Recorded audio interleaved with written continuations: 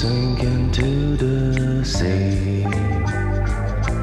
Paint in golden water, rosaries, where the sailors sing so high, swollen by the Pacific giant. Under the bed there's another ocean of pounding horns,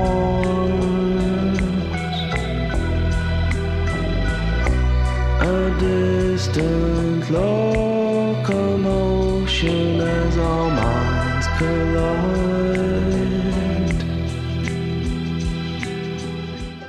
Hello and welcome to the ever-pleasant Mr. Bates, Episode 11, The Master of Despair. Starring Aubrey Lidden, BJ Ingate, Mike O'Reilly, Kate and Caleb Jones, Megan Grayling, and written by Chester Lidden. These are the final few episodes of the ever-pleasant Mr. Bates, and they are best enjoyed wearing headphones. I hope you enjoy. You and I were meant to be pillars of eternity, cast a light on history, bound in holy geometry. Under the bed there's another ocean of pounding hearts, a distant locomotion as our minds collide.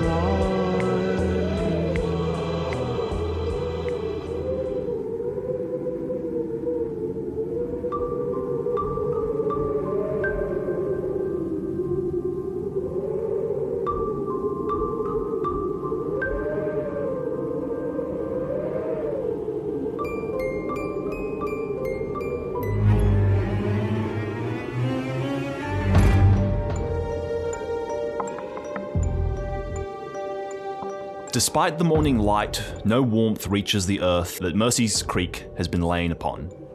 You walk on hard, cold ground, your breath pluming in front of you as you exit the rental car and begin making your way to your destination. Some of you spare a look off into the distance. Great plumes of smoke still emanate from Salem's Lodge. Dark, grisly, black clouds of smoke. We move over the brown and grey fields to reach the local church of Mercy's Creek. You guys know, even from a distance, that there is something very wrong here. You continue walking though. As you do, Tuck, your eyes are drawn to the Hampton Mansion far off in the distance. Across the rolling fields. It is dark and foreboding. You remember all the ghost stories you would all tell each other about the Hampton Mansion.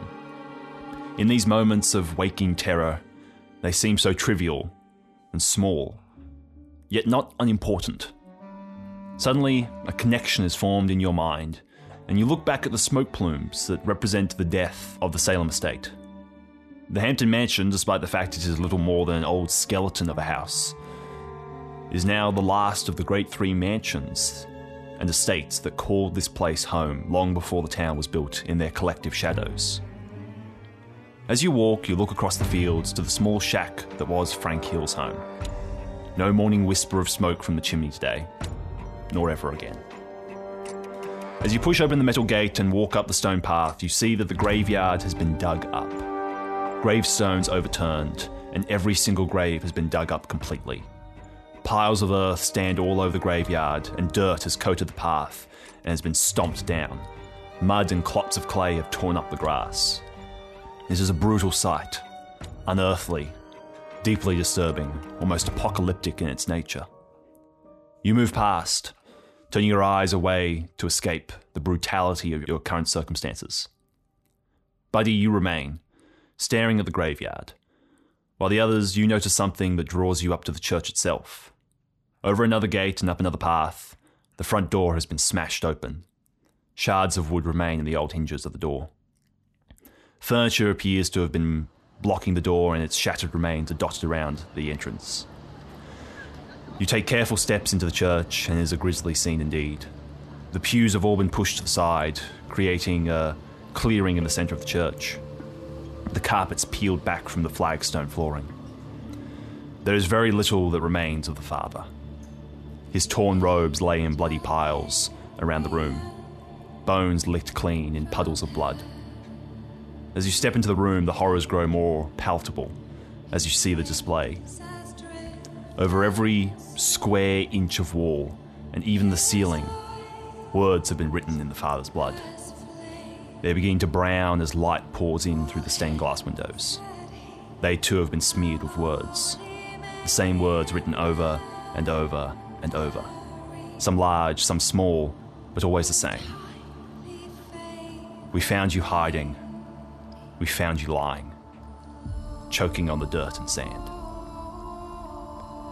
As you step into the room, eyes darting over this horrific display, I'd like you guys to roll, everyone except for Bud, because Bud's outside. Just to see who finds it. 7.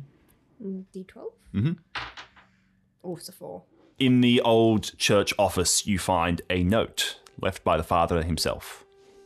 It reads, "They are at the doors. They chant my name, but even now I feel at peace. I accept no promises of heaven from the likes of man. Many have come, and many more will come. Promising all, but they are little more than human desire-fueled mirages in this desert of belief. Hold fast those who remain. Be true to your ideals. Stand. They are coming. But my heart is still. Father, forgive, for they do not know what they are doing." Outside the church, Buddy, you have stepped through the gate and around some of the dug-up graves towards a few that have drawn your eye. Towards the back, an older grave. Floyd Tibbet. It has been turned over on its side. In front of that, a grave you've visited many times. Roof overhead. And then there is a gravestone you have never been to before. In fact, one you never even knew existed. The newest of them all, maybe not even a month old. Stella Humphrey.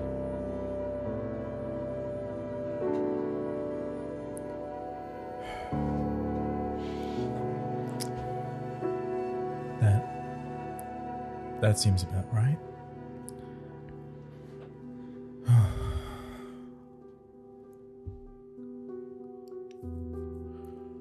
Okay. Okay. I'm going to take the note from Tuck and read it. Mm-hmm. And kind of think about that, because that's a challenging concept for Tully to kind of wrap his head around, because the whole reason he gave in to Bates is because he wanted peace and escape. And now he's seen, the mutilated body of someone who was attacked by people who made the same choice. And reading that is understanding that what he thought was the answer is very clearly not. It's just kind of reading that over and over. And then he hands it back to Tuck and probably walks outside and sees Buddy. And I'm going to walk over. Liv is also going to read the note, but she's not going to take it out of Tuck's hand. She's just going to kind of peer over the shoulder and read. Okay. Right. Well, I guess that means there's nothing for us to do here. Let's prioritize living for the hopefully still living. Mm-hmm. General practice? Yeah, we might need to go get Buddy and Tully from outside, though. Yeah, okay. All right, the two of you traipse out. Do you spare a look back in? Yeah. Yeah. The stained glass is some of the only colour it feels in the world at the moment. Everything feels grey, everything feels cold, but despite this grey light as it casts through the stained glass windows, the inside of the church is illuminated in just a rainbow of colours. Despite the grisly words slathered all over it, they seem to not affect the light as it streams in. And you take a second to enjoy the colours before continuing on. All right, are we ready to keep moving? Tully walks over to Buddy probably before you guys come out or as you're coming out, and he's about to like go and say something, and then he reads the name on the grave and he's kind of standing there like, do I say something? I don't know. You never met her, did you? Is that your Yeah. your mom? Yeah. No, I never. I don't think any of you ever did. No. I mean, I barely met her myself, really. She lived here, right? Yeah. In the town? Yeah. She wasn't here too often. She would often go out of town, and Oh, okay.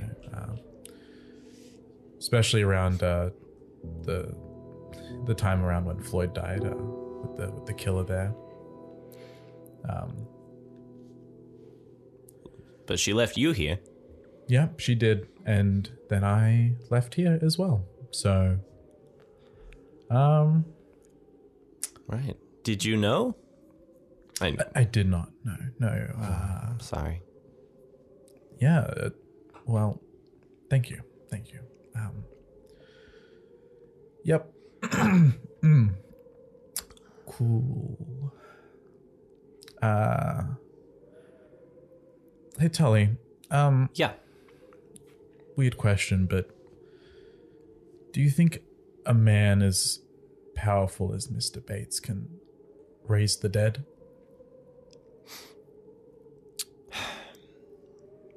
Tully looks up into the trees, is like lost in thought for a second. You know,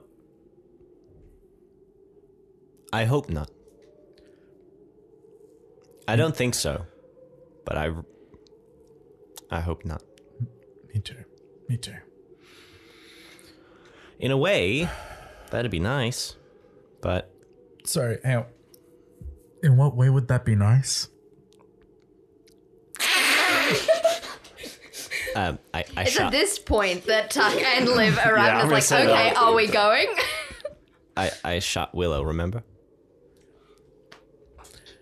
Yeah, but if they come back like the current townsfolk, That'd be much worse. All right, losers, we're going. Come on, losers, we're going shopping. Shopping for souls. Oh gosh. All right, is there anything else we need to do? Nothing we need to burn. well, there's no bodies here, so I don't think. I think we're done. Yep. While they were inside the church, would there have been like any clear crosses anywhere that's like smaller handheld, considering that it's Father Brunswick? I'm guessing this is more like a Catholic based. Yeah, I suppose. I'd say there'd be not much about the decor of Catholic churches. I'm going to say There's a lot of crosses. I'm going and to say there's candles. a big, beefy, like wooden one at the front. Yes! I'm going to say someone take there's a that as a few. weapon. There's like a little box of handout small little ones that you put on your neck. That's not a For, like, thing. That's not a kids' thing? Craft, they would definitely have like ones for the kids. Yeah. To Oh, yeah. pay. And I'd probably say They're just there popsicle were. sticks. Just popsicles. Yeah, and I'd say there were probably stuck up ones on the wall that like kids had made and like written names on. Oh, type yeah. of stuff for the people who'd gone missing. One's made out of paper that they'd like stuck to walls and stuff like that. Oh, yeah. That's, But yeah, I'd roll for it. If you roll high enough, you get one. Okay, cool. This is not Dungeons and Dragons. This is the video games. I'm not. It's fine. Just me continuously circling until I can throw. 10. Okay, you get a crucifix. It's up to you what type. Pointy one. A pointy Nearly one. murdered BJ. Okay. A weapon one. There's not going to be a weapon one. Ah, I see. I rolled an at 12. Could I have that giant, like, weapon cross, weaponized let me put my cross? shotgun down and get this piece of wood. Can I get that crossbow crucifix? Yeah. I would love it if the wooden one on the wall was actually They call a it the crossbow. Samaritan. I think in I'm not sure what it is. There's Helsing or something. Yeah, there's some movie. Is it like Constantine? Yeah, Constantine with the Keanu shotgun Reeves? crucifix. Nice. Okay, you grab a crucifix up before you leave. Is that everything you wanted to talk about at the church? Yeah. Nice gamers. Okay. Let's roll out. Hold on, very quickly. Oh, Gosh, all right. Natural 12. Oh, so you do Tuck get is it. like, no. Tuck's looking around. And you can still spy some red spray paint on some things. Still there. You guys pile into the rental car and you take off. So this is the road this isn't Joyner Avenue. Joyner Avenue is the way to get to the Hampton Mansion. This is the road west of that. So you take it down and you arrive in the western side of the main street, basically. It is a strange sight. Life is happening here. People are walking to and fro. Shops are open. There are no real people in the shops, but shop fronts are open. Open signs are flipped. There aren't many people on the street. Most people seem to be avoiding direct sunlight. But Mercy's Creek is operating, and as you drive, there is a ever-creeping feeling down your spine of being watched from every direction. You make the decision quite quickly to turn back off the main street, and you decide to take the long way, heading around town, basically, to get to the side, like the back of King's General Practice, to avoid being in view for as long as possible. You curse the fact that you have a bright yellow rental. That's probably quite loud now, too. It's quite loud. It's got shattered windows on one side. Still some Buddy's grass now stains. just... Okay, guys, just level with me for a second. Do you think this is a good idea to drive a bright yellow rental? Do you think I'm going to get the bond back? I think it's a lot better than walking. True, but, you know, I We can see if there's anything that we might be able to jumpstart at King's General. Yeah, I suppose so. It's probably fine. You- Car backfires. It's probably fine. You park the car alongside King's General Practice. It's on like the road leading into the main street, and you guys hop out. What are you guys going to do? You've seen King's General Practice. You know this area very well. King's General Practice is a double-story brick building. The General Practice is on the second floor. The first floor is it was a shop front. It went out of business, so now you have to take steps up to it. just why have we come to King's General Practice again? Fabian. You guys left Fabian here. Right. So Tully draws his pistol, makes sure it's loaded, and he's like, all right, I'm going to do a circle of the building, make sure there's nothing in, and then let's go in. I'll go in first. Just keep an eye out if anything happens. Want to do this? Yep. All right. And then I'll try to cock the rifle that I'm holding. You realize it's a bolt action. You're like, oh, man. Hey, Tuck. Okay, no, you grab this thing like this, and you pull it up, pull it back. All right. Yep. Yep. That ejects the shell, and then you push it forward. Yep. And then click it down. Oh, okay. Yeah, and you do it with your fingers, not your palm. Right. Fingers. Okay. Be gentle. Yeah. Okay. Tuck is stretching roll the for me. Roll. Tuck is stretching the elastic on his That's a 4. slingshot. You do it, but you get a splinter because you're pushing with your palm, and your palm's rubbing against the I thing. said It's don't fingers, buddy. Come on. All right. Okay. Okay, I'm gonna do walk around the building. Yep. And roll just for whatever I see. Of course. Do I add my intelligence to this? Sure. That's just as well. That's a 9. Okay, it's quiet. Usually there is a few people sitting out on the bench out front, but you're kind of thinking, from what you know, these things are rather supernatural, so they probably don't really need a doctor. King's car isn't here, Cheryl's car isn't here, Jack Vinny's car isn't here. Is there are all the doors open or locked? So the front door area is always unlocked because that leads into basically a public staircase, but the door actually into King's will most likely be locked, but you haven't gone up there yet. Okay. But it's literally one of those ones where it's wood, glass, like frosted glass, sure. so you can just smash it. Yeah. That's not going to be a problem. I'm more just checking for back entrances where we could get cornered. So there isn't really a back entrance. Okay. There used to be a fire ladder, but that was removed because. And you think back, there's that's probably because of us. Yeah. We abused the hell out of that ladder to get away to get around town. Okay, so there's no there's no ambushes being set up. There's no back entrances. There's no Not holes that you in can the wall. find. This is generally a quiet area of town. This is one of the last areas of town before there's a big gap, and then the gas station, and then just the highway. So this is one of the quieter areas of the main street, and it's already 10 times quieter than it normally is. Okay. So Tully walks back around and he's like, all right, everything looks clear. It doesn't look like there's anyone here. There's no back way in or anything, so we should be okay. From things on the outside getting in, we just got to watch our backs. So it's just if anything's in there. So I'm going to walk up to the front door and open it.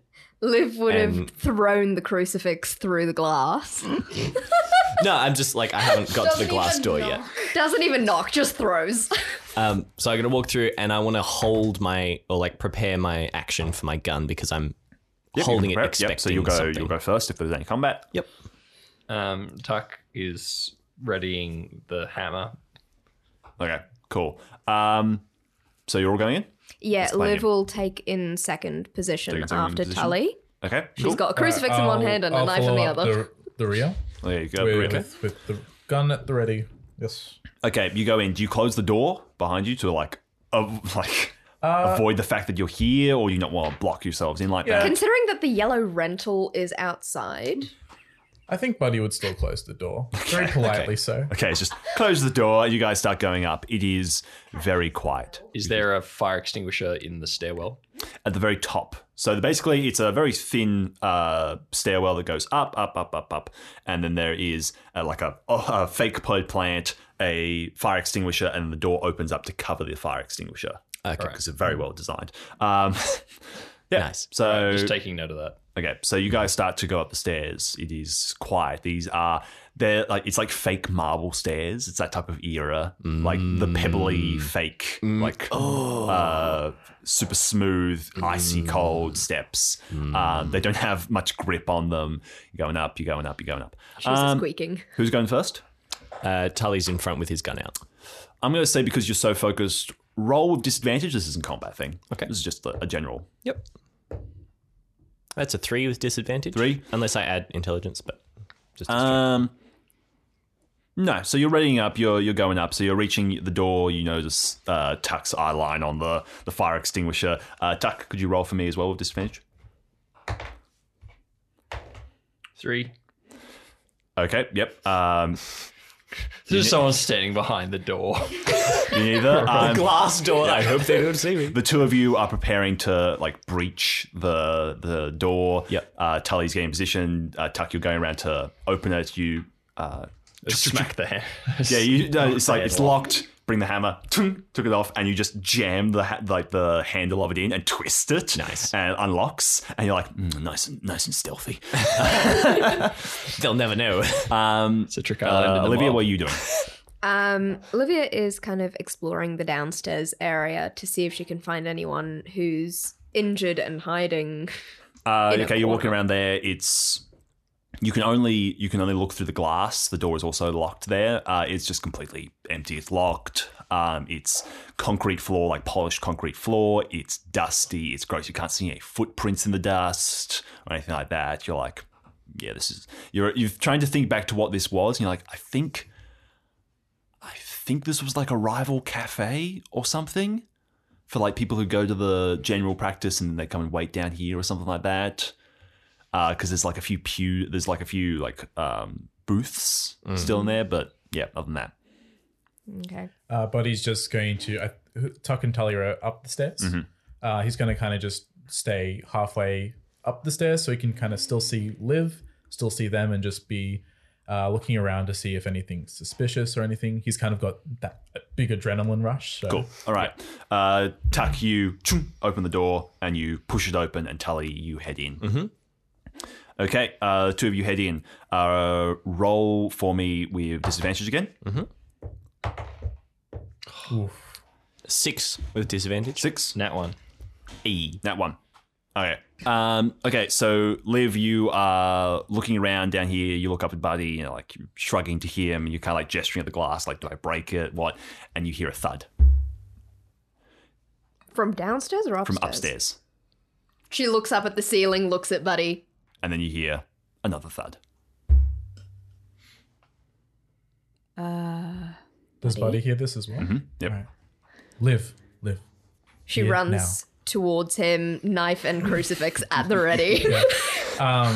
I think we're going to go up the stairs and try and like, keep the distance from the door and like slowly try to see if we can, like holding rifle up, pointing to see if we can. Crouching down. Yeah. Okay. So Roll for me with disadvantage again, both of you. Okay. You're both going up. that's probably a 3. That is a 3. Oh, that's a nat 1. Oh, that hurts me so much. My Why God. is disadvantage? Everyone's been rolling really bad. Especially yesterday as Okay. well. All right, Olivia, you like scamper up these steps. You reach the door, and Buddy, you watch her just immediately fall to the ground. And you start to slow as just this sweet smell fills your nose. And you start to go bleary. And you fall forwards onto the steps, unconscious.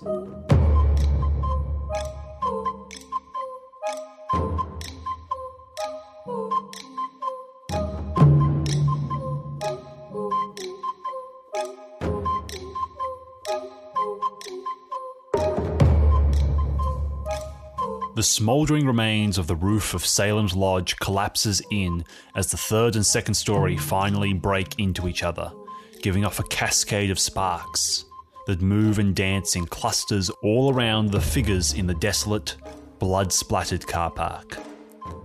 The rotating neon sign is giving off an electric buzz as it is jammed mid-rotation. There's a cracking sound as the light flickers and dies. A shadow moves across the laid-out bodies. The shadow stops as the woman dressed in black leans down and places her carved pumpkin down next to the dead. She leans back up and pulls her 2 hatchets from her belt loops. Emily and Pevensey have begun to spread out to either side of the car park as Weaver steps off the grassy strip he had been laying on and onto the concrete facing the mysterious woman. A hunter in the flesh. A little underwhelming if I'm being totally honest, but hey, you've done a pretty good job. Well, all things considered. Honestly, I'm a bit of a fan. Now, this last part of the job might have gotten a little messy, but don't worry, that's not really your fault. Plans change. Tell me, what's brought the attention of a warden all the way out to a little town in the middle of nowhere? Well, who else but Mr. Bates? The embers encircle them both as they stand with a 10-meter distance between them. Emily watches the woman closely, her sword at the ready, waiting for things to turn south. So the Harbinger decided that his hunters weren't going to be enough then? Decided he needed to pull another rabbit out of his hat? Nah, not really. You know Harbinger, Weaver. Well, you know the stories. I know him personally. She looks down at the body of Orlando, Florida. He takes things very personally, and he's very quick to hold a grudge. This layer has escaped his attention for a pretty long time, well, until Ilios, humanity's best and brightest, decided it was a good idea to smash a hole from their layer into his. Can you imagine the ego?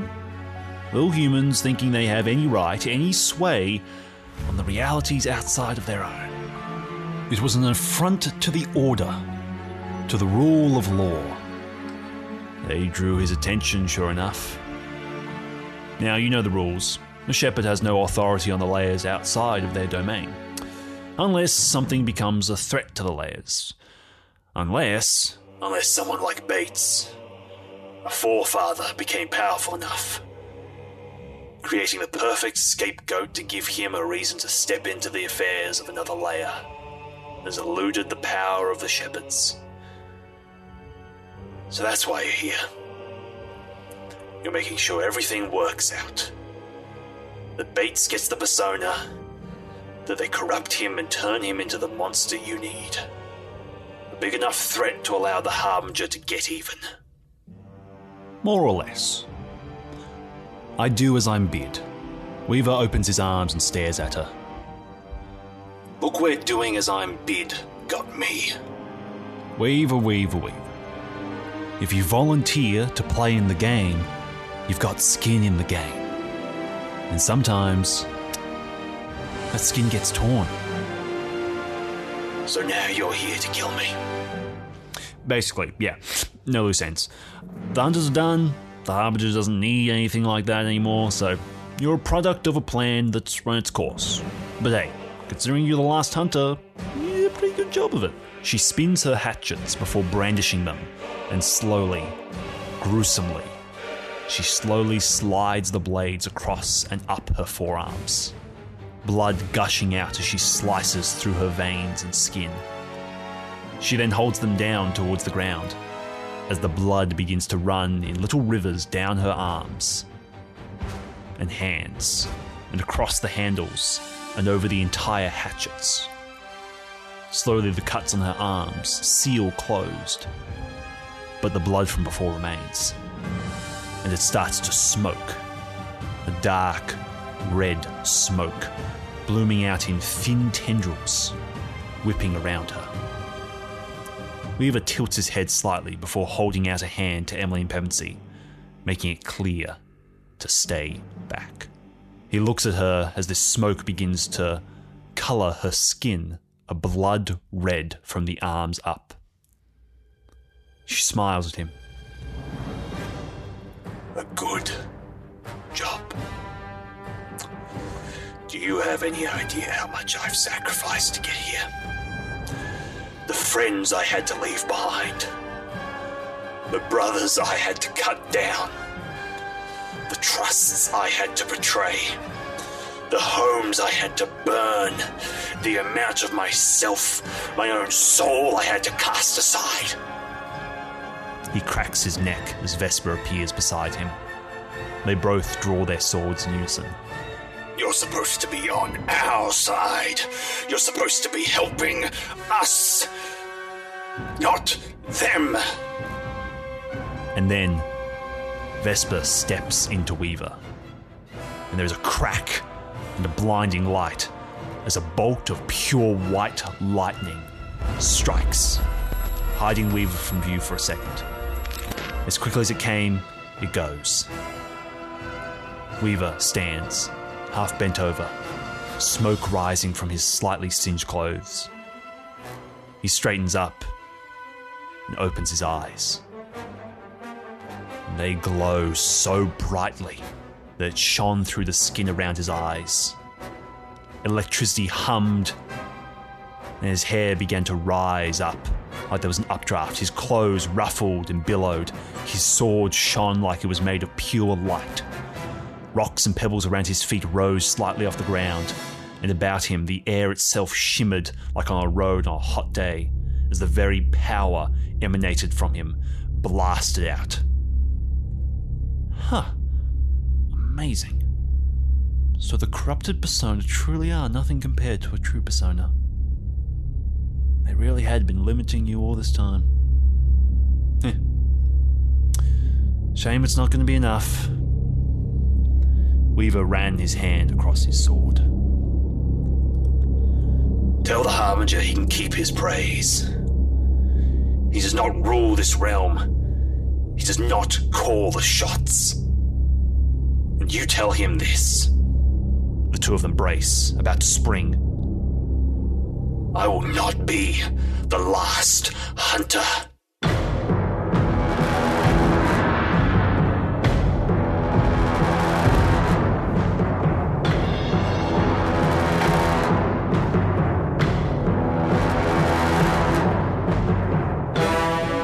And they blast forwards. At least, you think they do, Emily, because they are moving so insanely fast that all you can see are the sparks that are given off as their weapons collide. The rest is simply a blur. Every time they connect, there is a blast of air that pushes you and Pevensey back. The dark red shape is darting around the car park like a pinball, leaping from car to tree, moving in flashes, trying to attack Weaver from every direction. Weaver mostly remains in the very centre of the car park, dipping, sliding, repelling, acting like a brick wall to her attacks. He was clearly not as fast as her, but with the combined strength of a true persona, his sheer power gave him enough to go toe-to-toe with her. She launched herself from a car to the Salem sign before streaking down towards him. He took this small moment of time to draw back his sword, which began to glow like a nuclear reactor, the shimmering effect growing stronger around him.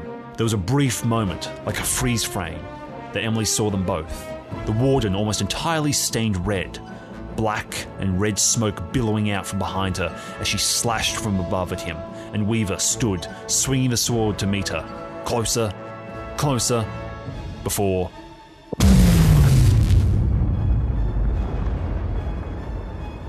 Emily and Pevensey, you two are blasted back as an explosion echoes out, tearing up chunks of concrete, whole trees, and a whole half of one wing of Salem's Lodge. The warden and Weaver are both blasted back, crashing into the torn up ground. They clamber to their feet and fling themselves back into the fight. Emily, you blacked out for a moment as you crashed into the ground, and you were woken up by Pevensey pulling you up and shaking you, as more crashes and booms echo through the countryside. We need to do something, but I think they're both beyond us. Emily, you take a moment to think as Pevensey says this. The ringing in your ears makes it difficult, but something the warden said clicks in your mind. Pevensey, I don't understand much of what they're talking about, but it seems clear to me that whatever she is, she's not from here. They were going on about different people having different powers and control over different places, which may mean if we can contain her, if she's not from here, maybe we can banish her back to wherever she does come from, like a spirit. Pevensey nods a few times. True. We're able to banish poltergeists and wraiths, spirits of that sort, and all the like, due to the fact that they're bound by a set of laws for their existence that make them separate to us. So if she is from another realm of reality, then similar rules might apply to her. She pulls off her backpack and pulls from within a long silver chain. All right, good. If I can contain her, can you perform some kind of banishment? Can you make her leave? Pevensey shifts from one foot to another for a moment, looking at the utter destruction coming from the two fighting, before looking back at her with a steeled look in his eye. I think so. If you can buy me a moment, I'll take care of the rest.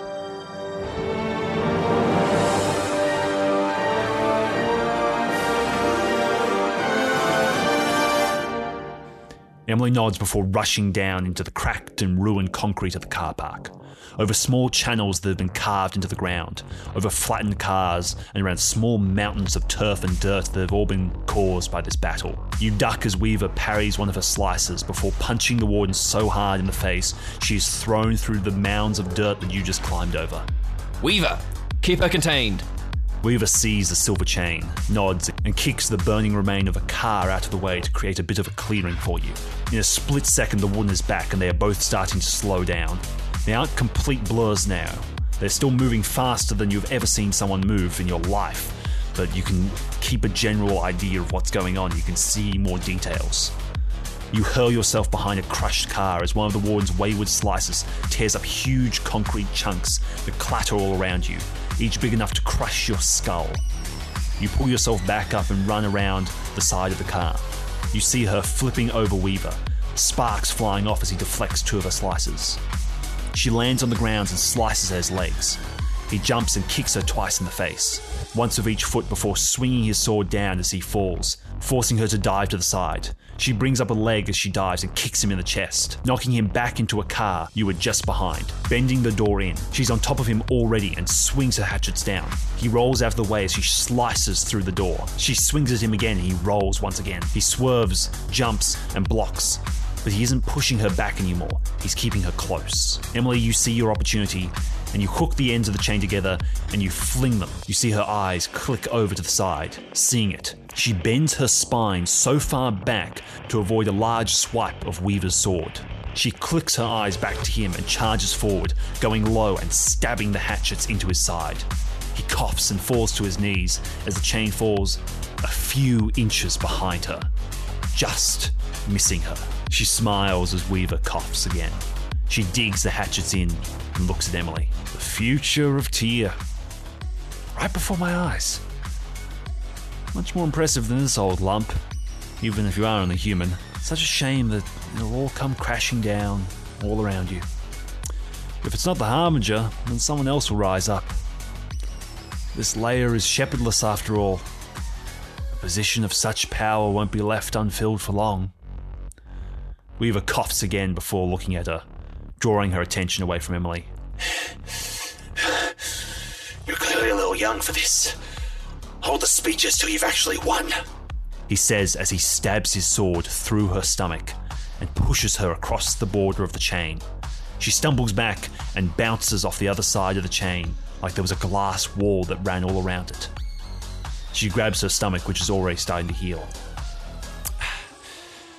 Dirty trick. Anyway, she begins walking towards the front of the chain circle that she's now trapped inside. Pevensey. Pevensey comes and stands side by side with you, looking at the woman. He slowly reaches out both of his hands. I've never done anything like this. I know the theory, but the practice is different, especially when it's staring you in the face. The warden cracks her neck. Fine. We do it this way then. She smiles wide, and she hooks her hatchets back onto her belt and reaches out with both hands, mirroring Pevensey, standing only a few feet away from him. And she holds out her hands. As her fingers begin to cross over the line of silver, sparks start to dart around and smoke begins to peel away as her fingers begin to burn away to the bone. But she is slowly pushing the chain forwards, getting closer to Pevensey. Come on, Pevensey!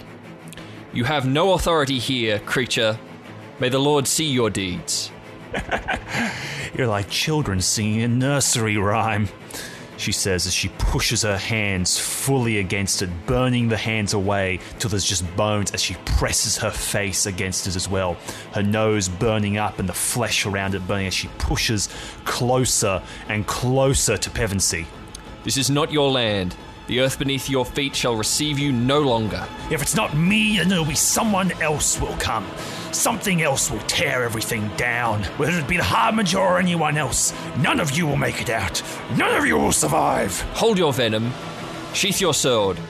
Return home forevermore. She gives out an almighty shriek as smoke plumes out from her, the entire flesh burning away as the silver circle snaps closed and the silver chain itself dissolves into ash.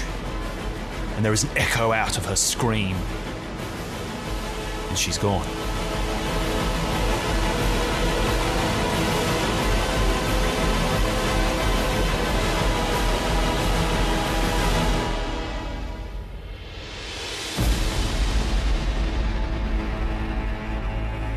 The three stand there for a moment.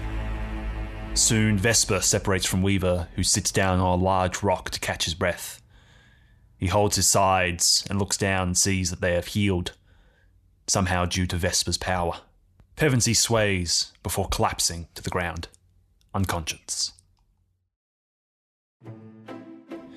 Hey, you like Dark Tides? We like Dark Tides. And the best way to show that you like Dark Tides to us who also like Dark Tides is by joining the patreon.com/darktides. The best place to support the show and tell us all your things about how much you like the show and even to get even more of the show, including a Discord, post shows, bonus episodes, all that type of stuff, even a bonus episode coming out very soon that is DM'd by BJ, which is a heap of fun.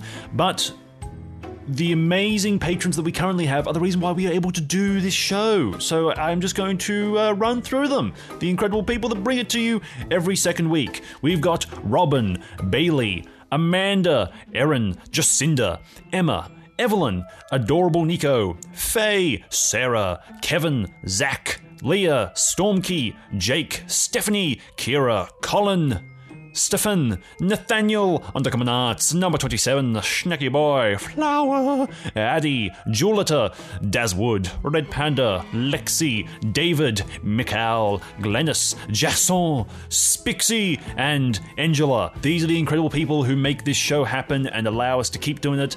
We also have a Discord, which they're all on, or at least a bunch of them are on, and they have amazing fan arts and all that type of stuff. It's a great time. And if you would like to support the show and join in with this community, head over to patreon.com/darktides. But before we get into the rest of the episode, we actually have something pretty special to show you.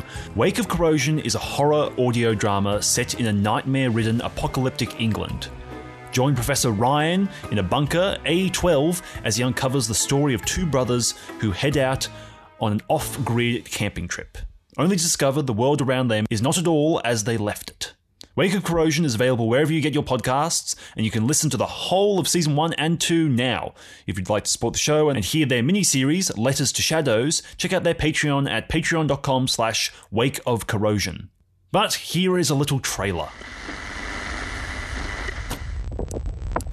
My name is Professor Ryan, located Bunker A12. Over the course of these broadcasts, I will be sharing with you the story of two brothers, Roman and Elliot. Let us begin. Off grid for a week. I really hope we've got the balls to see this through. You all set, brother? Aye, aye, Captain. Onward into the unknown, then. Left path first, I think. Single meteor just drops out of sight. Drops. Twists. Sharply turns. And the night skies are alight with a billion stars that aren't and can't be but are. Roman. Shh, shh, shh.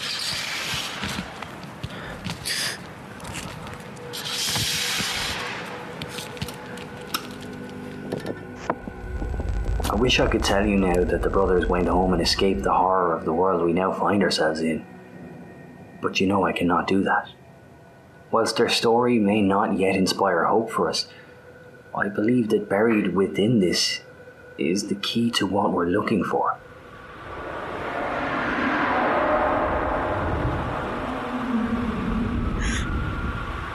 Oh, God.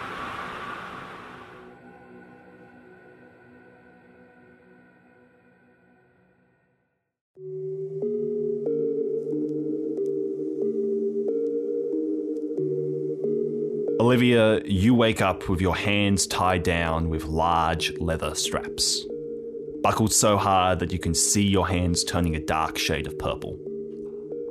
Your ankles are also bound, and another strap has fastened around your forehead to secure you down. Your eyes dart around, and you realise you are bound on the main operating table of King's General Practice. Your eyes dart around, unable to move your head or body. All you can do is dart your eyes back and forth, almost like sleep paralysis. You feel detached from yourself as your body is still feeling the effects of whatever chemical has been flooded into the general practice. And just like sleep paralysis, here comes the demon. At the end of the table, slowly, casually, polishing his glasses, sits Dr. King. His strong, square jaw is dark within an unshaven stubble. You have never seen him look untidy. And this is the closest. He's still like completely, his clothes are immaculate. He's sitting there polishing his glasses, but he is just unshaven. His lips are cracked. His eyes are cool and calculated as he smiles at you. Your mouth goes dry. Your eyes feel as if they are frozen now too. You feel the headband tighten as a pair of hands adjust it. Cold, claw-like hands. You tear your eyes away from King to see Cheryl Wolfe, his assistant with twisted, cruel smile, standing over you. She tightens the band around your head till your ears pop and the leather begins to bite into your skin. She shrinks away into the darkness. Free now from being locked to King's eyes, yours dart around the room again. You see the door to the surgery room is open, and you see everyone who came in with you, bound and still unconscious on the floor. But you notice a shadow above them. Bound by the feet and hung upside down from the ceiling. His wrists and throat are slashed, and it appears as if he's been drained into a bucket beneath him. He is white as a ghost. You see the body of Fabian in the corner. You feel your body start to shake in absolute terror as your eyes close in on the crumpled body of Willow, cast to the corner of the room like a doll to make room for you on the table. Your eyes dart back to King, mouth still dry, as he gets up and places his glasses on the slightly crooked nose. He walks over to one of the windows and pulls the blind to make it rise up, showing you the street outside. Grain her up, Cheryl. You hear the sound of a mechanical lever being turned and cranked, and you feel yourself being brought up like in a dentist's chair, till you're able to look through the window, and your heart stops. King smiles widely out the window, the sunset reflected in his glasses. The sun is going. You must have been out for hours. It can't have even been later than 9 when you arrived at the clinic. A deeper fear fills your soul now. Your precious hours of light, of safety, stolen from you. Fabian, dead. Where was Jess? She was going to meet you here as well, but you don't see her out there. If they'd laid this trap for you, what trap did they set for her? I always loved sunrise and sunsets. The golden hours when we feel closest to God. That is, till the moments before death. Those must feel the closest of them all. He keeps looking out the window. But nowadays, I feel close to God all the time. To my God. He walks amongst us. Our Saviour. He now turns to you and begins putting on a pair of plastic gloves and examining the many tools he has on his disposable bench. Oh, Miss Kelly, tell me, how did such a nice young lady like yourself get caught up with such a bad crowd? Really, I mean, when the master finds out that you had this in your possession, he absentmindedly pulls the hunter's blade from his tweed jacket to show you before dropping it back in. My, I can't even imagine how angry he would be.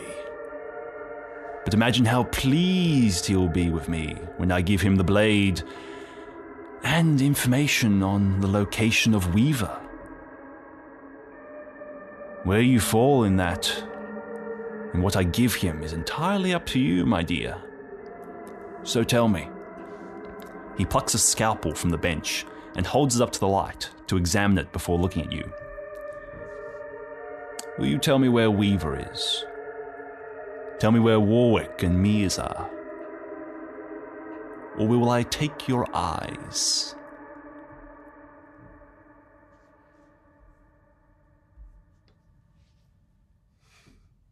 You will atone to God for this. Not your God, but mine.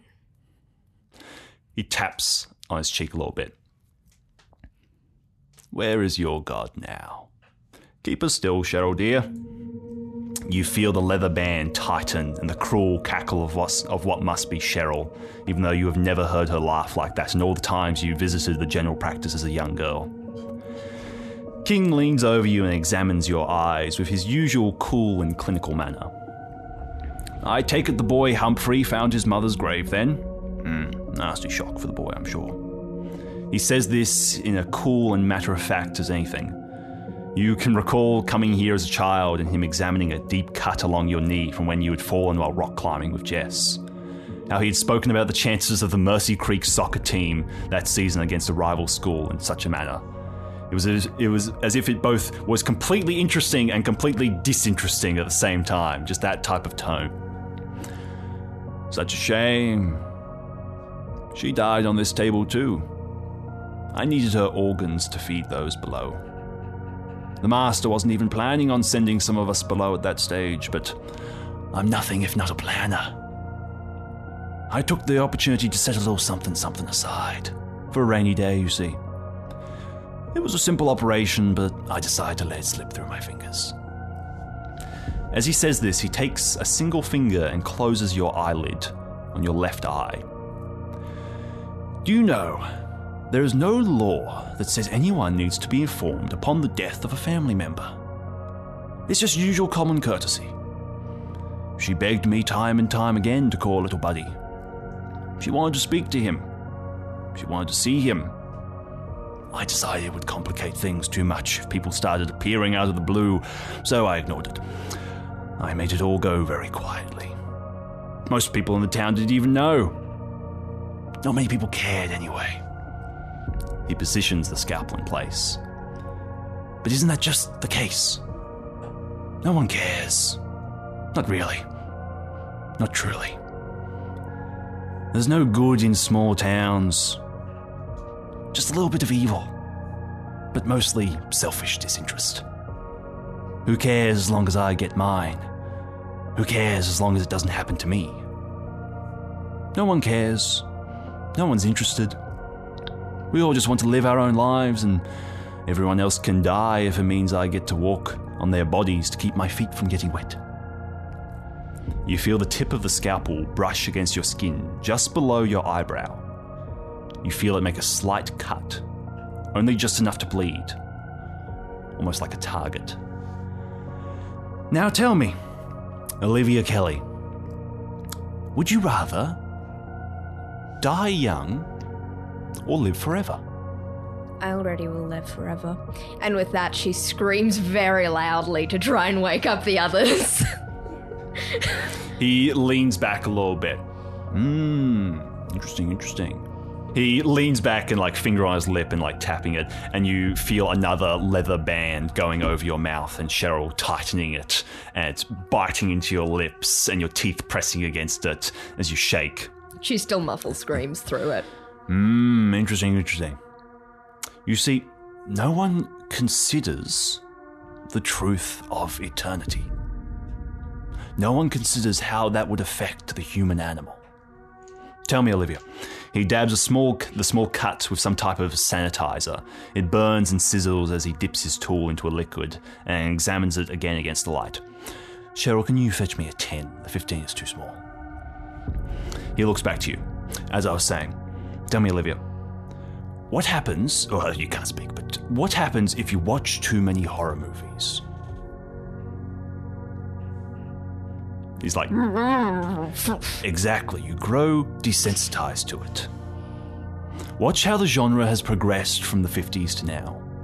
Things that made kids scream and cover their eyes, stuff that pushed the boundaries of good taste, are now considered so bland, so safe, that they are considered almost comical. Every new film needs to be more violent, more grisly, more distressing. The human animal grows accustomed and desires a new limit to be pushed. We grow desensitized to what was once too much for us. Now, consider eternity to the mind of a human. Thousands upon thousands, millions upon millions of experiences. You will grow desensitized. You will undergo a type of death.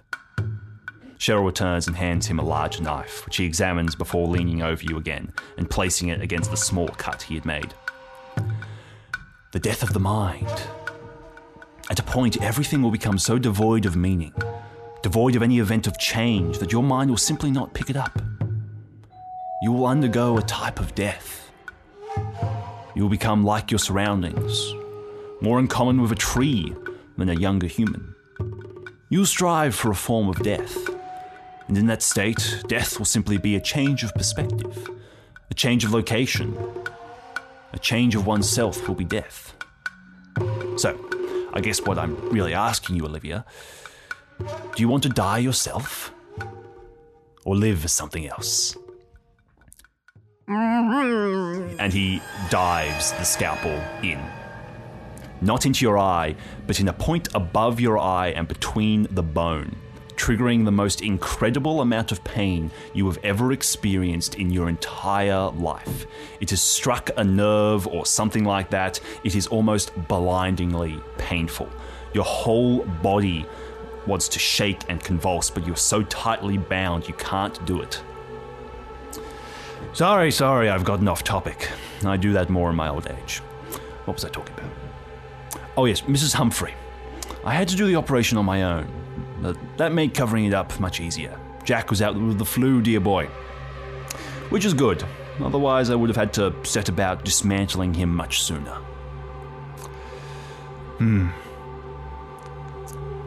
We had to discredit him somehow. The papers helped with that. We got Amelia's boss very quickly. Nearly as early as me. But I did the majority of the legwork. I destroyed his entire reputation. Anonymously, of course. I destroyed any chance he had at a career. I destroyed his public image. He was about to take a seat as a selectman next summer. I made sure that wasn't going to happen. You can't have someone with such mental issues as that making policy decisions. And then I set about poisoning his mind, ignoring him for weeks at a time, then giving him glimpses of hope, glimpses of trust, before dashing it time and time again. I built him up, then I tore him down. Over and over. I consumed him from the inside out. I poisoned him against you too. I destroyed his trust in you. How could Olivia and Amelia allow for such brutal stories to be published about you? How could they allow letters from the public to be published? Amelia works there. If Olivia was on your side, she'd have done something about it. And now she's calling you, trying to get in contact. Maybe to dig a little deeper. Give her cousin more dirt to write about. Ruin you even more, till there's nothing but a black, empty hole. I tore him to shreds in such a short time. You wanna know why? Because he was weak. A weak, stupid little man with not enough sense to stand against me and the master. He jams the knife deeper, erupting more pain. But even as this utter agony flows over you, something else is bubbling up, Olivia. Something stronger. Something that is clearing your vision and painting it red. Anger. White, hot fury. You hear the strain of the leather bonds, almost disembodied from your own current experience. They squeal as they bite deeper into you. Stupid little people like that just need to sit back and go with the flow while the master steers us. But then he had to go and call for help like the snivelling little rat that he always was. Never man enough to stand up for himself. Too scared, too small, too fucking stupid. I burned the soul out of him and he was still grasping for the truth. Grasping for all of you, no matter how much I poisoned his very mind. He is suddenly cut off.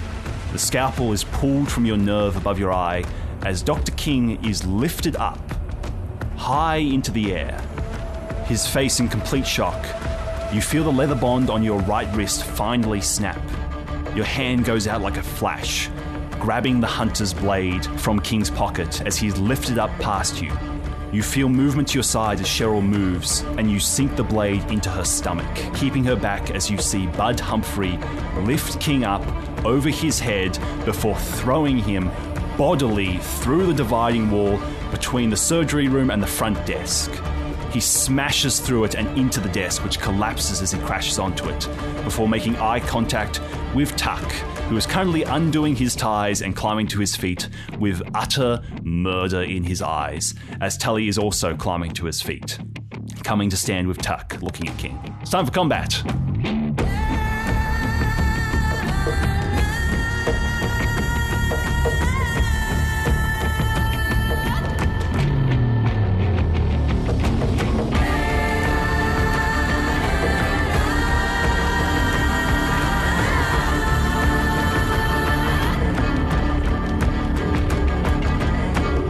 The knife would already be in Cheryl's stomach, wouldn't it? Yes.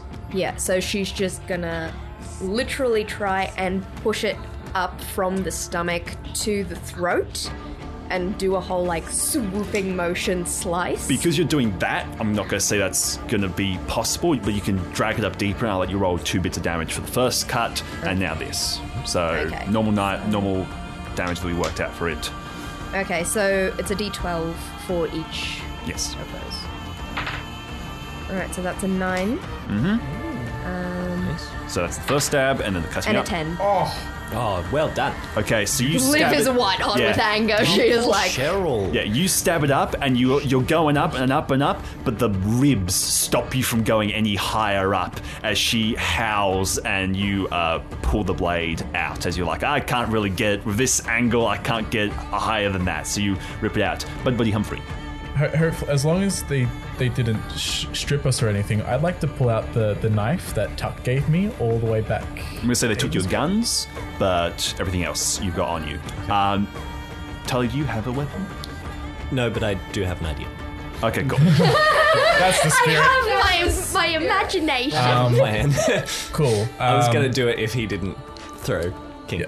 Yeah. So Buddy in also a big rage. He's gonna pull out the knife that Tuck gave him all that time ago back at the hospital. Yeah, and we're going to treat this like a barbarian rage, so you're going to have 2 actions per turn. Oh, nice. And I'm going to go straight for Cheryl. Probably aiming for the throat, I think. Okay. She is stumbling back. Yeah. Yep. Right, swing. So that's an 11. 11 plus 3 for physical, so that's a lot. Yeah. A hit. Yeah, that does hit, yes. Yeah. Sorry. A 14 or whatever it is hits, yes. Yes, sorry, I had to mentally go. How much No, actually, at 15, please. Calm down. How much does the knife do? I think it's just a small BJ, fact check, I will man. consult the law 1 second. It's either a D4 plus like 2 or a single D6 to my memory. I love how Weaver's constantly just like, it's not about the A knife is a D6 Meanwhile, plus 2. D12. Oh. Come on, high numbers. Hey, that's a 6 plus 2. That is 8 damage. Very nice. Okay, is she dead? No. You bring up the blade and you slash it down from like shoulder to hip, and she stumbles backwards. And then I have my second action. Yep. Cool. Stumbles backwards, and then just keep on the onslaught. I guess go for the knife again. Okay. That's an 8 plus 3, so imagine that hits, and then that's just 3 damage. Okay, I'm going to say you do the slash down, and instead of doing the knife again, you come up with your hand, grab her by the side of the head, and smash her down into the operating table, and she bounces back off it. Ooh, nice. And she is going to jump and twist in midair and land on the ceiling and begin scuttling around on the ceiling, hissing at you. She's grabbing up vials from like benches and hurling them at you guys. Roll. I'll just roll instead of you guys trying to roll to avoid it. Liv is tied to a table. Okay. And yep. Makes sense. Okay, I rolled 2 10s and 2 2s. All right, Buddy, you get hit in the face by what you think is what's a medical thing? I don't know. Some type of disinfectant. Your eyes just like scream as you are hit in the face with this disinfectant. It splashes out onto you and shatters, and then she throws another vial and it just like goes over like the side of your ear and smashes on the operating table. Olivia, you're up now. You're like looking at your bonds and you've got the knife, and then it's just like as like a file, like a piece of a filing cabinet hits you, and it's like, oh! And that was my good eye! And while you're holding that, like a vial goes over your head. So just roll, Bud, 4 damage. Oh my goodness. Oh my goodness. Oh, Melinda. Live 3 damage. Okay. I have to math quickly. Did you take any damage for being stabbed in the face? I don't know. Oh, that's a good point. That is actually. a good question. Sorry, she has I'm lost an trying eye to kill now. Olivia. No, she hasn't lost an eye. It's just torture. That's all it was. It was just attacking the nerve. It's just torture. The nerve. Okay, cool. I'll roll. Yep.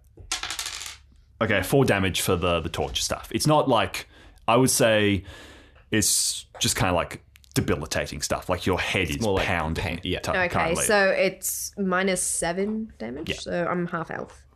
You're fine. Yeah, I'm fine. She's fine. She's fine. Okay, out of this room. What's going to happen to Dr. King, I wonder? I wonder. Yep. Tuck is no stranger to absolute rage either. I reckon we'll probably do the same thing for you as Buddy, the barbarian rage thing. Yeah, that's all right. I'm not going to do that. Tuck is going to get up.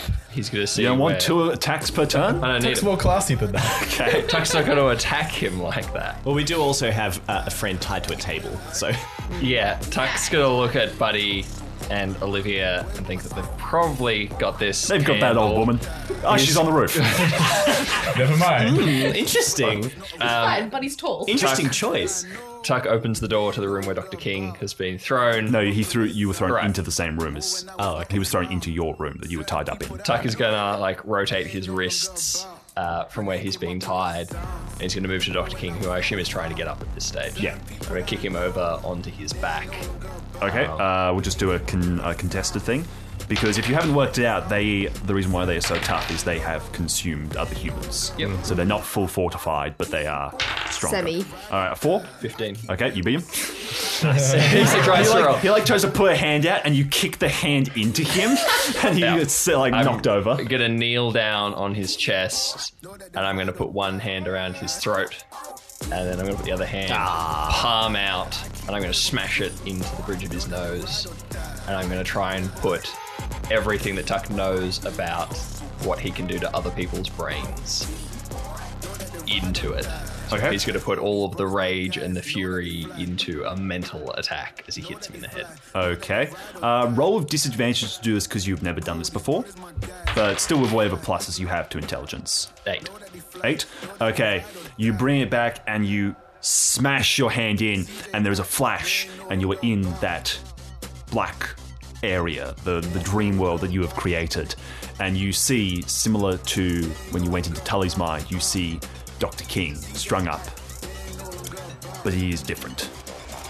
He is a marionette of himself, with human skin rotting off it. And you make the realization of this is what was happening to Tully. And you are out of that, and he shrieks, and his spine arches, and then he grabs your head and is going to headbutt you. Roll a d20 of damage. Ooh. Okay, He Tully. kills you. Okay, that's... Okay, I think I can kind of still do what I was going to do. Kick him in the head. So Him in Tully, the shins. as he's... In the ball. Like, as soon as... in the head! He's just all these Go voices for in the Tully's head. shoes. Key is shoes, man. Mental damage. Not my loafers. So as soon as Tully woke up and was like trying to loosen his bonds, he was trying to think, how can I attack things because I don't have my gun? I mean, he assumes he doesn't have his gun. So I'm going to run over to Dr. King and where Tuck is, and I don't know where this happens, like after you've pulled out of his mind or not. But I'm going to reach into my jacket pocket and pull out a pair of sunglasses that I have. And Okay. I open them up. I walk over. I grab. I was gonna like put my foot on his neck, but your hand's there, so I'm holding him. So. I grab his jaw and I plunge the the metal arm of the sunglasses straight into his eye and like push it in and up as far as I can, and then like move around and push it in with my palm. Okay, Tully's like, how dare you do that to Olivia? He's literally an eye for an eye. Like he's going straight for okay, it. roll a d6. 2. Okay, King slowly turns to you and smiles and says, "This is why you attack the nerve. There are no pain sensors in the eye." And he is going to grab you and Tuck, like, by the necks and somehow sit up, crane up, and smash the two of you into the ground. You're not going to take damage, he's just pushing you off him, and he's going to leap back into, like, the edge of the room, grabbing up the couch, and he is going to hurl it at you. You guys are going to have to roll to avoid it. You got to beat a 5 of D12. It's physical. Hey. Right? Oh. It's a 6. Okay, yep, you avoid. No, okay, 12. 2 of you avoid. Tuck, you avoid. I'm going to say you're going to get another go with a 12. You can rush him and like try and get him prone, but you can't do more damage to him. So what'd you roll? You rolled 2 damage, sorry. 2 damage, yeah. An unnatural 12 is. And he also has a pair of sunglasses hanging out of his eye. Okay, I'm going to say for like any vision stuff, seeing you guys, you can sneak up on him, all that type of stuff.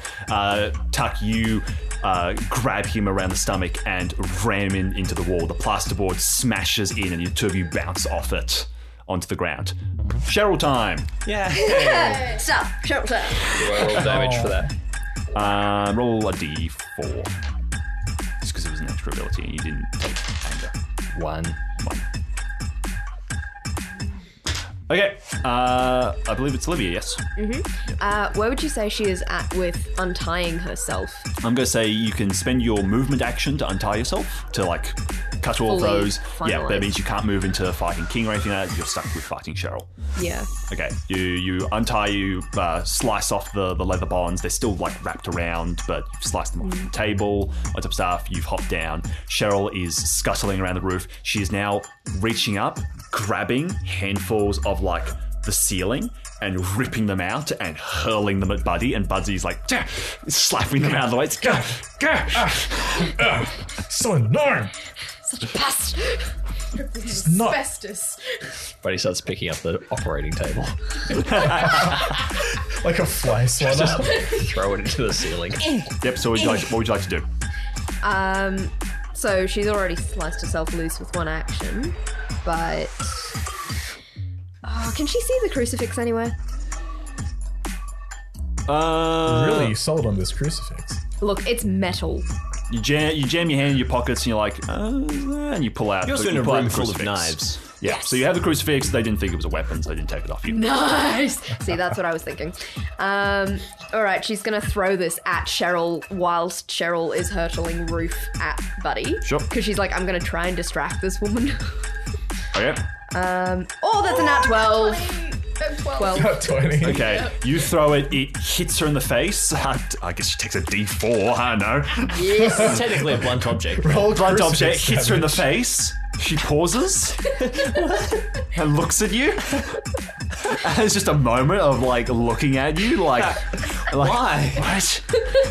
Okay, Buddy's go. Alright. Can Buddy at all channel what he learnt from Warwick with the heart and soul? Yes. Awesome.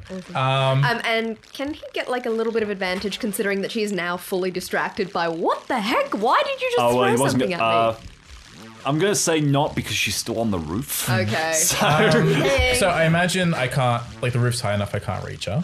I reckon if you like put your feet on some of the cabinets and jumped and tried to grab her, Alright. but it would be hard. I'd make you roll disadvantage for that because she can scuttle faster than you can. Yeah. Not I like the idea of picking up the operation table if it's light enough. All right, And- it's bolted down. Oh, okay, okay. But there are other like there's the disposable like metal tray that King had all of his tools on. You little can chuck trolley that, that like, would little, be on. Yeah, that trolley stuff. That's not bolted down All right. because they can't have the operation table like falling over mid-operation. Okay. Buddy. Okay, just gotta cut. Oh no! no! All right. Okay. I don't. Oh my god! Buddy's gonna take a moment. He's gonna Shut think, up. all right, heart and soul. He's gonna like go to the motions in his head of like Warwick punching, look at the distance, be like, okay, no, I can't heart and soul that way. Look at what OK just did, throwing the knife, and goes, well, I can shoot a gun pretty well. And he's got to look at the knife in his hand and just go to throw it at Cheryl. Yeah, as- throw advantage, I'd say. with advantage. Yeah, heart and soul. Heart and soul. Good thing too. That would be 9. 9.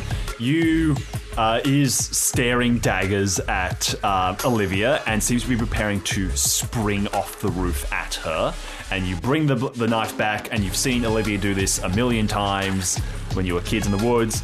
You grab it in the right position, you bring it back, and you throw it more of the flick than like force, and it spins and hits her directly in the forehead and goes completely blade deep. And she goes limp and falls off the ceiling and crashes into the ground. You just Cool. hear Liv go, oh, As my nice one." second action, Yep. I would like to. Head crush.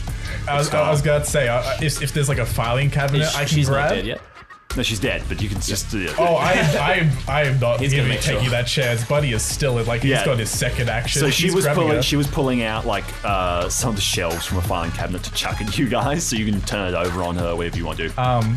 He's just gonna grab like a filing cabinet, lift it up like right over his head, and just bring it straight down onto Cheryl's head. Okay, there is a moist sound. And as he does it, he's going to lock dagger eyes with Mr. King, if he can see. Sorry, Dr. King. Yep. There's like filing cabinet down, leans on it, And then looks like at the dog like, I'm coming for you next. looks Intimidation. deep into his one eye. He is 4. Yeah. Okay. Next go. Four. Back to the fight of King. Yep. So that's back to Tuck, I think. Yep. That is 8 Is this what are you doing? to attack. So okay. All right. gonna slap him. Thank you for preferencing. I roll. I roll Roleplay. 8. Do I win? Did he die? All right, yeah. Tuck smashed him into the wall. It hasn't done very much. He's gonna remember something that was done to him not that long ago. Oh no. He's gonna grab one, swing his leg so that it's around and behind Dr. King's and get his full, the crook of his elbow and his bicep around Dr. King's neck, and he's gonna try and body slam him head first into the ground. Okay, we'll do backwards. I'm going to say you're going to be able to do that, but we're going to do a strength thing to see if he can withstand it enough so you don't do damage. But I get advantage on all muscle related stuff do. because I am. Okay. Nice. You jump to put the weight on, and you just stop because he's just come up to full standing, grabs you, and does the same thing to you and smashes you into the ground. You feel the floorboards beneath you break as you hit into them. I'll make you just take a D4, and he is going to start walking towards Buddy. Is now Tully's go. Though. Okay, Tully's going to take out a pen. Okay. And you'll never guess it. I'm going for the other eye. Because you see, he's athletic, but he's not that strong. So, blunt, unarmed force, he can't do much damage. So, if I blind him. Oh, So 12 to hit. This is 12? Yes. Nice. Okay. You look around to the desk that's been shattered. You just reach down and you pull up one of those extendiatable lead ones. And go extend it out a little bit. And then you run at him after he's just thrown Tuck down, and you go as if you're going to stab him in the stomach. So he starts to lean down. Yeah. And you reach out, put your hand on his shoulder, and you jam it into his eye deep. Yeah. And you, as you jam around, you bring it around to your palms on the back, and you it in. Now, And you feel it snap against bone. Oh, nice. This is good. Right? Juicy. Spicy. I'd like to take this moment to apologize to all of our parents who are listening. Yeah, sorry, Mum. I'm gonna say Mom. it's a D4 plus 2. It's a pen. It's the eye. It's not like a knife. Sharp blunt object is 1d4 plus 2. Sharp object is d4 plus 1. Yeah, d4 plus 2. That works. Okay. I can't add inspiration to damage, can I? No, everything else. Because I still have inspiration. 4 damage. So it's 5 5 damage. A long time ago. Where did you get that inspiration? You gave me a brownie Right. ages ago. Couldn't remember I what it still was. haven't used it. I was going to use it there, but I rolled a 12, so I didn't. Okay, King takes this. He reaches down and grabs your belt, and he lifts you up over and throws you into the wall. Okay. And you crash into it, and you fall down to the the couch Big mistake, beneath because that. he now doesn't know where I am. He reels a little bit. Take D4 damage. Yep. He reels a little bit, and then he looks at the general area where he thinks he threw you, and he smiles and says, "Now I am like the master, but he is not always blind." And he is going to hurl himself towards Buddy. So, Buddy, we're going to do a strength test. All right.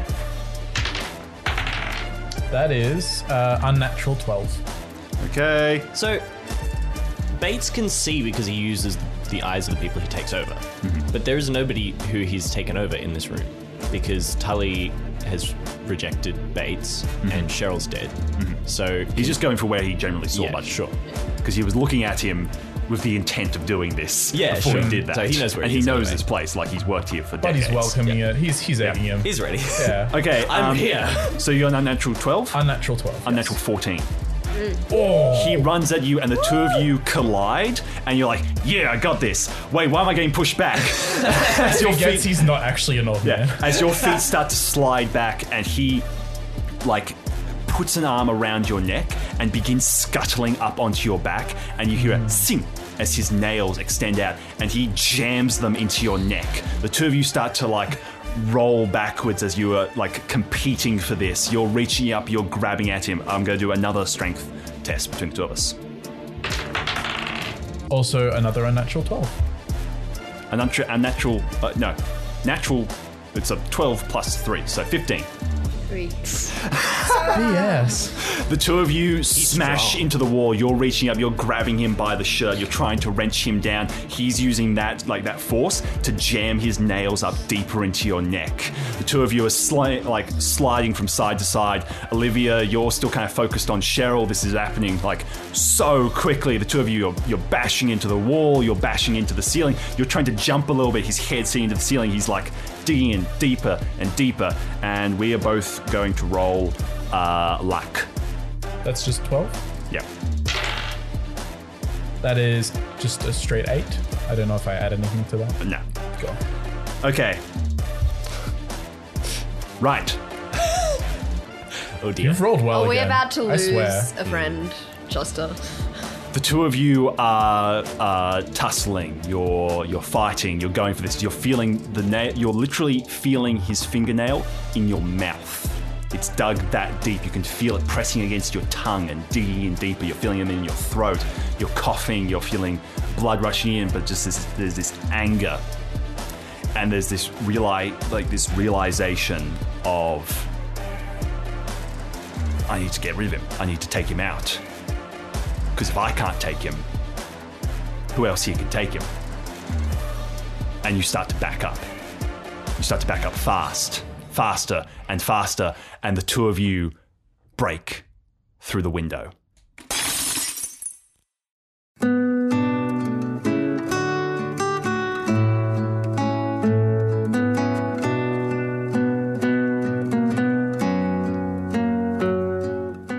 Buddy, you feel everything slow to a crawl. As you fall through the window, you see small shards of glass floating through the air, catching the light, bouncing it. It's like you're surrounded by diamonds, dancing all around you. You feel the weight on your shoulders lift as King begins to lift off, falling alongside you. Everything seems so peaceful and slow. You're scared as you fall, but the anger seems to drip away. A sort of relief fills you. She had called for you. She'd wanted to see you. The woman who had never given you a moment of time your entire life. In her last minutes, she had wanted to see you. That's worth so much. And you hold that deep down. You know you deserved a lot more than that, but the attempt is beautiful. And it matters so much. You're now a few meters away from the window, still falling. And you feel at peace. Whatever happens, you've tried your best, you've done your best. And hopefully this means you've saved them. Your friends. Your best friends in the whole world. Maybe this will give them a shot.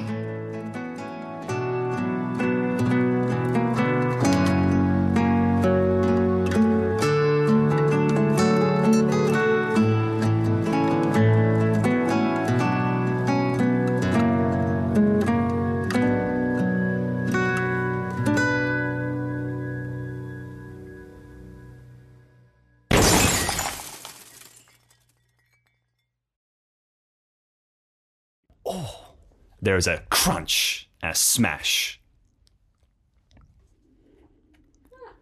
And we cut back to in the room.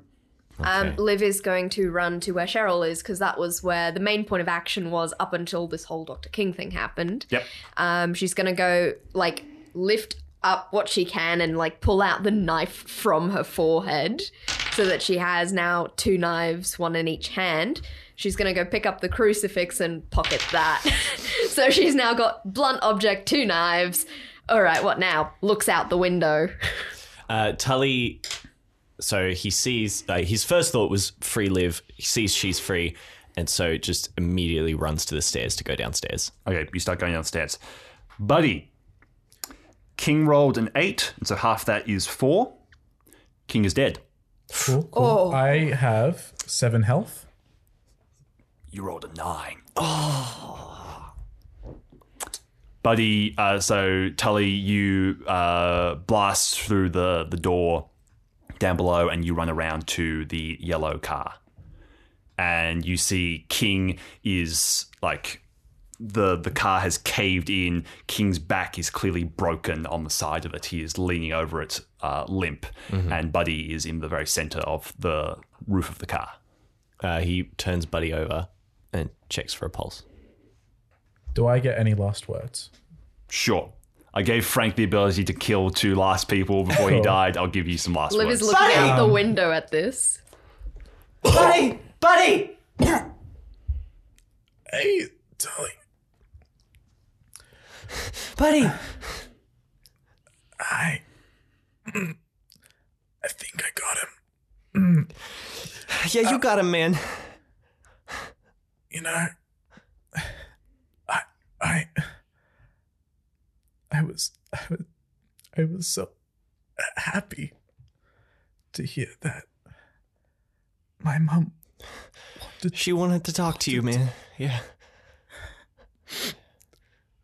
She loved you. I guess I'll be seeing her soon then. Don't... Buddy. Buddy!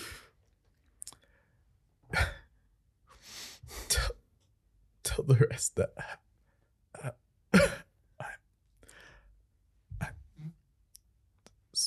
sorry. Buddy!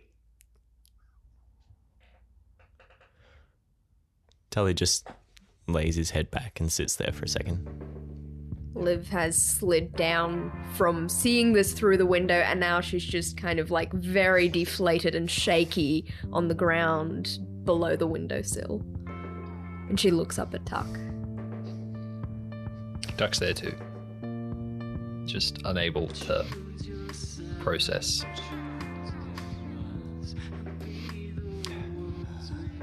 Buddy. Face the facts, it's got to change. So burn it down. Voices rising to the top. So long, so quiet, I'll never stop. The change is coming to the world we're living in. Hey, you better be listening to every word they say, or you'll be dead too while you're listening. Listen. Dave, you want to roll? For what exactly? Let me roll. Hey. Get out of here, That's Caleb! 12.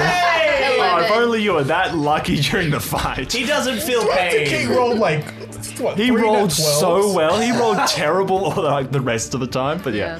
I got an 11. 11? Okay. Net 1. Okay, Tuck, you are not looking. Your eyes are closed. Olivia, you crane back up and you look out. You see Buddy, but you look out to the rest of the street, and it is getting darker and darker, but it is completely empty.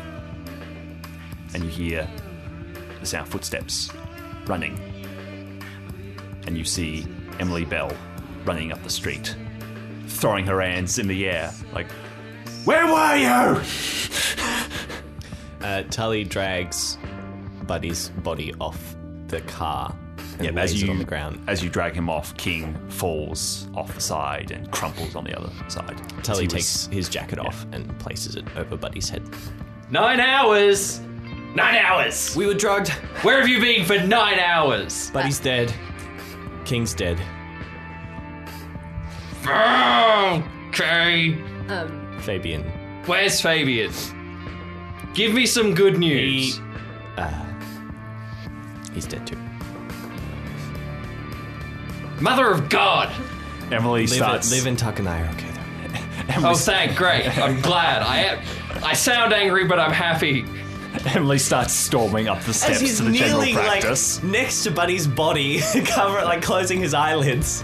Emily stomps her way up to the general practice. She waves at you guys with 2 fingers, and then she just goes over to a cabinet. She starts taking things out. She finds these little glass bottles, empties them onto the floor, jams them down, finds a bunch of different stuff, starts pouring them into a bigger bottle. Shake, shake, shake, shake. Finds another liquid, pours it in. Shake, shake, shake, shake. She jams her hand into her pocket, pulls out a bag of purple flowers. And she pours them into it, shake, shake, shake, and starts just squirting it into the smaller glass ones, fills them up, chucks it over her shoulder, screws them shut. Like a bartender? It's that level screws of them fluidity. shut, jams them in her pocket, pauses at the counter, takes something else, rubs it between her hands, slaps her face, and then turns around to you guys. Liv has gotten up at this point, is now standing next to Tuck and just observing what Emily is doing, going, Why does she have chive flowers? What? Do we find our guns?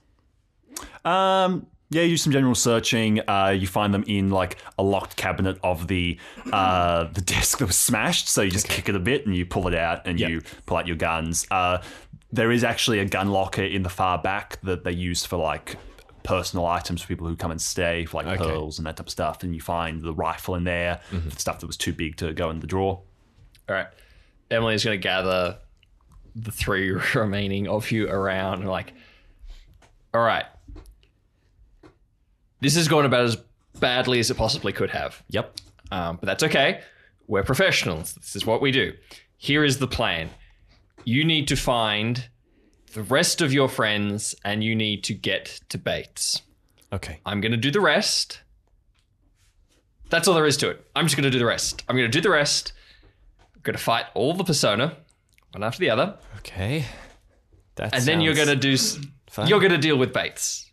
We're going to deal with Bates. Yes. She's forcing a smile. It's yes. Yes. Tully nods to Liv and Tuck. Yes. Bates is ours. We got it.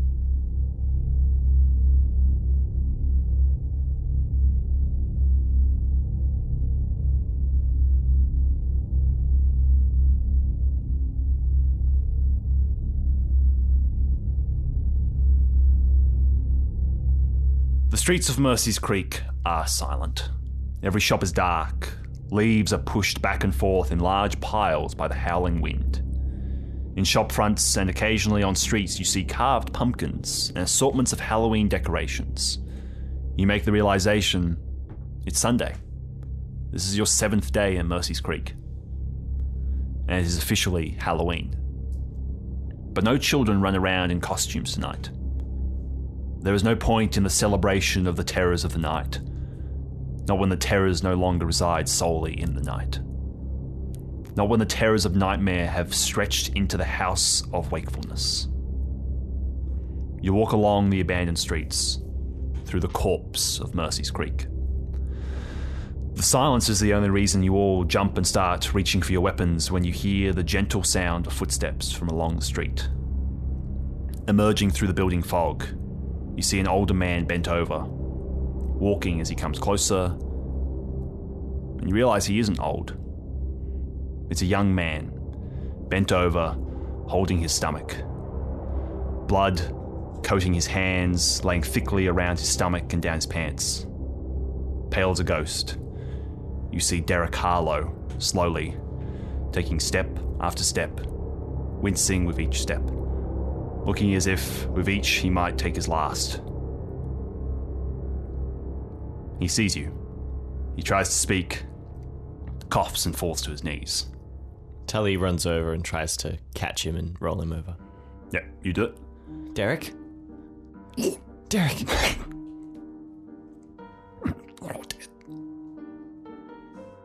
Jess? Everyone's dead. Everyone. At your house.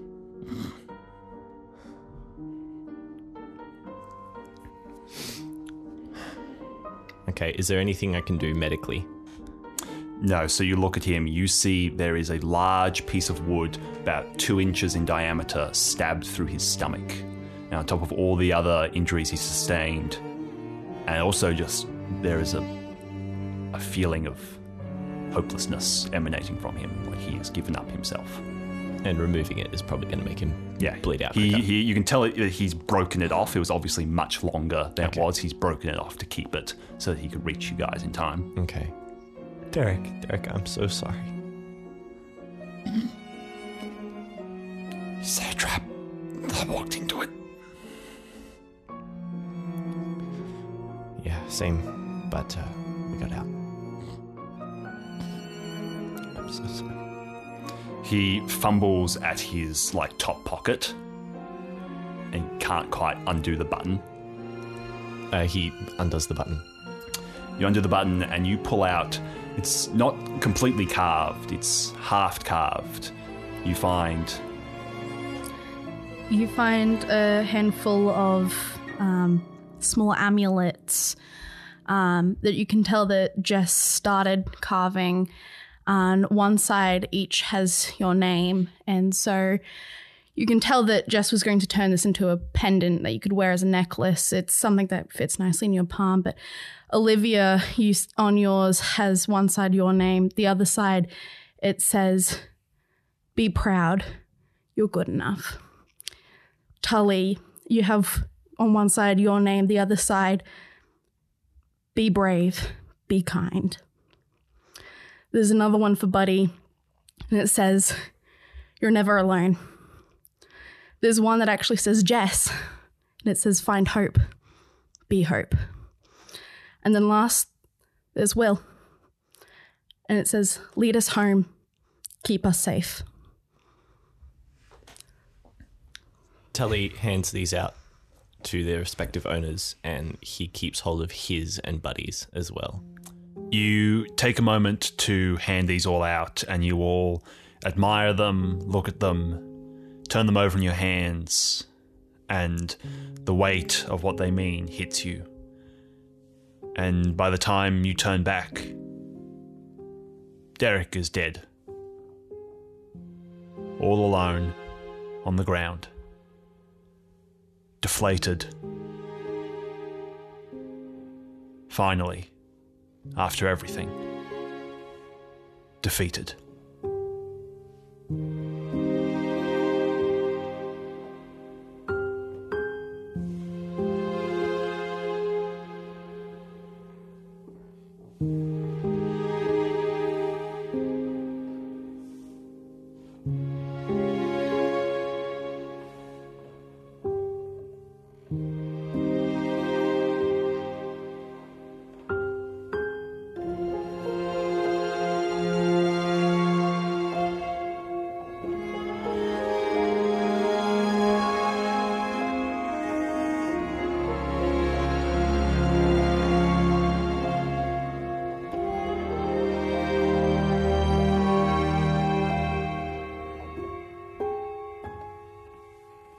Tully, again, lays him out, closes his eyes, finds something to place over his head.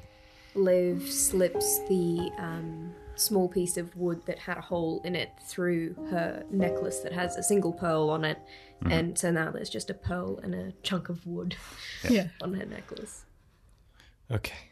Drip, drip, drip. Droplets of rain begin to pitter and patter across the town. You hold out your hands as the fog and darkness of evening begins to settle in. Emily checks her watch and furrows her brow. Sundown. That should still be 20 minutes off. Okay. This is wrong. She pauses before looking up. The rest of you look at your hands as droplets begin to fill them. Not clear like crystals, but black like ink. Black rain is falling on Mercy's Creek. Emily points up and draws your attention to a slither of light coming through the pitch black sky. That's a cloud. You hear another set of footsteps. As you hear them, you realise just how dark it is. None of the street lamps have switched on, so Mercy's Creek is darker than you have ever seen it. But as the footsteps approach, a light emerges with it, through the darkness. Weaver arrives with Vesper walking alongside him, illuminating the streets. He stares upwards at the giant cloud and whispers to himself. Look yonder. A big black cloud come. Oh, comes to Tupelo. Distant thunder rumbles. Rumbles hungry like the beast. The beast it cometh, Tupelo bound. He looks over to you. He's quite a distance away. He's grown very powerful indeed. He's a creature of influence. Now he's begun to influence nature itself in this region. He looks to you all, counting your number. His expression goes dark as he sees how many are missing. The Harlow brothers, the sheriff, Jess, Bud, Fabian and Gideon, Warwick and Mears, Orlando, Frank, John, Willow, Jack. Your number has grown so small as you come to the end. He looks to Emily. I've surveyed much of the town. I've only come across his children. I believe Bates is hiding somewhere more distant. You have any idea where he could be? Tuck? I'm just going to say there are a handful of different ways that you can work it out. Obviously, there are clear answers, but I've worked out generally 3 or 4 ways that you can find out. Okay. So, Emily is still looking at the sky. It'll be a fortress. Somewhere he is safest. Somewhere where he can see danger coming. So it'll be slightly outside of town, probably with some cleared ground around it or a network of lookouts. And if this was where his people established themselves, he might have a location that's got significance to his family history. That's very possible. We have a couple of mansions in the area that fit a similar description, and Well, I don't know which one of them it could be. Technically, there's only one now. That's true. One burnt down years ago, one burnt down yesterday. Hampton's the only one left. Tuck is running a thumb over the carving as he fits it to his... I don't know if... I probably wouldn't have said anything about it since the first episode, but Tuck has a collection of pendants and necklaces and things. It's this sort of unholy mass of stuff around his neck that he keeps under his shirt that he's adding Jess's pendant to. And he's keeping Jess's one as well. Weaver looks to Tuck and then looks to Emily. He knows where. Yep. Hampton. Yep. That's where the last of their family was. I saw it. That's where he'll be. Okay. He looks to Emily again. They have to do this alone. We can give them the best odds possible from here by clearing their path. Things would have been easier if they were all here, but we must make do. We must draw Bates's forces here. I'll handle them. You handle the persona. I've devised a way of drawing attention to ourselves. He checks his watch. Bates is a creature of order, of creating perfection. He even divides his creatures into different ranks. A long time ago, before this reality was set in motion, his people were generals and commanders. They maintained order. This desire for order is set deep within his creatures too. So, what we need here is something a little more human. Some chaos. Some sorta. What we need here... He taps on his watch. ...is a little bit of panic. Suddenly, about 100 meters back, at the end of the eastern side of the main street, the gas station explodes into an utter fireball. Yes! There are smaller explosions within it as the gas bottles also go off. The fire illuminates the main street in a ferocious glow. The black rain cutting through the glow as the black cloud above seems to suck all the light from the world. A wash of heat runs over you as Weaver draws his sword and Vesper cracks his knuckles. Liv is going to see that Tully is still holding Buddy's pendant in his hand, and she's gonna put her hands around that hand and say, "You carry this one for now. You're not alone either." Yeah, thanks, Liv. And then she's gonna walk over to Weaver and she's gonna say, "Thank you for having our backs." And she's gonna be like, "I would say high five, but it doesn't feel appropriate." And then she's gonna start walking Liv, towards the Hampton Mansion. Vesper reaches out as you pass and grabs your arm, Olivia, and he looks at you. She's like, "Ooh, you didn't pass through me. Yeah?" And he like shrugs as like the smaller form passes through. I have to have physicality to do damage. Oh, yeah, true. Yeah. He looks at you. Olivia, you're angry. Yeah, I am. And behind that anger lies fear also. But do not let them power you. It's what he wants. He believes himself to be the master of mercy. But I tell you this, only you can be the master of your own mercy. This is the moment you decide who you will be and the actions you will take. The history of the forefathers and of the hunters has been nothing but death and destruction. Maybe it's time for something new, to become something new. We still get to kill Bates. Sometimes we don't get what we want, because we'll lose ourselves to do it. And he lets go of you. Okay. Thank you. You might want to have a word with Tuck on rage, but I think I'll take care of that one. Tuck is like visibly vibrating. It's like shaking so much. Vesper shrugs and says, "Lost cause." He turns away. You disappear now into the darkness, leaving Emily, Weaver, and Vesper. Vesper's glow seems to increase as Weaver drags his hand across his blade, muttering, igniting the symbols on it till the sword starts to burn white hot. Here comes the thunder, he mutters, but it is not the thunder of lightning. It is the thunder of feet. They stand alone, silhouetted against the blazing fire behind them. The fire is now starting to reach out to other buildings in the street. People are now emerging out of the darkness. Shadows against the light, moving fast. Hundreds of them. They're coming from the east side of town. Weaver turns to face them. They're still 100 meters off, but gaining ground fast. Emily, you are facing to the west, into the darkness. But you see them emerging. You see them arriving as a group. The persona are here. Weaver turns to you. just so I know.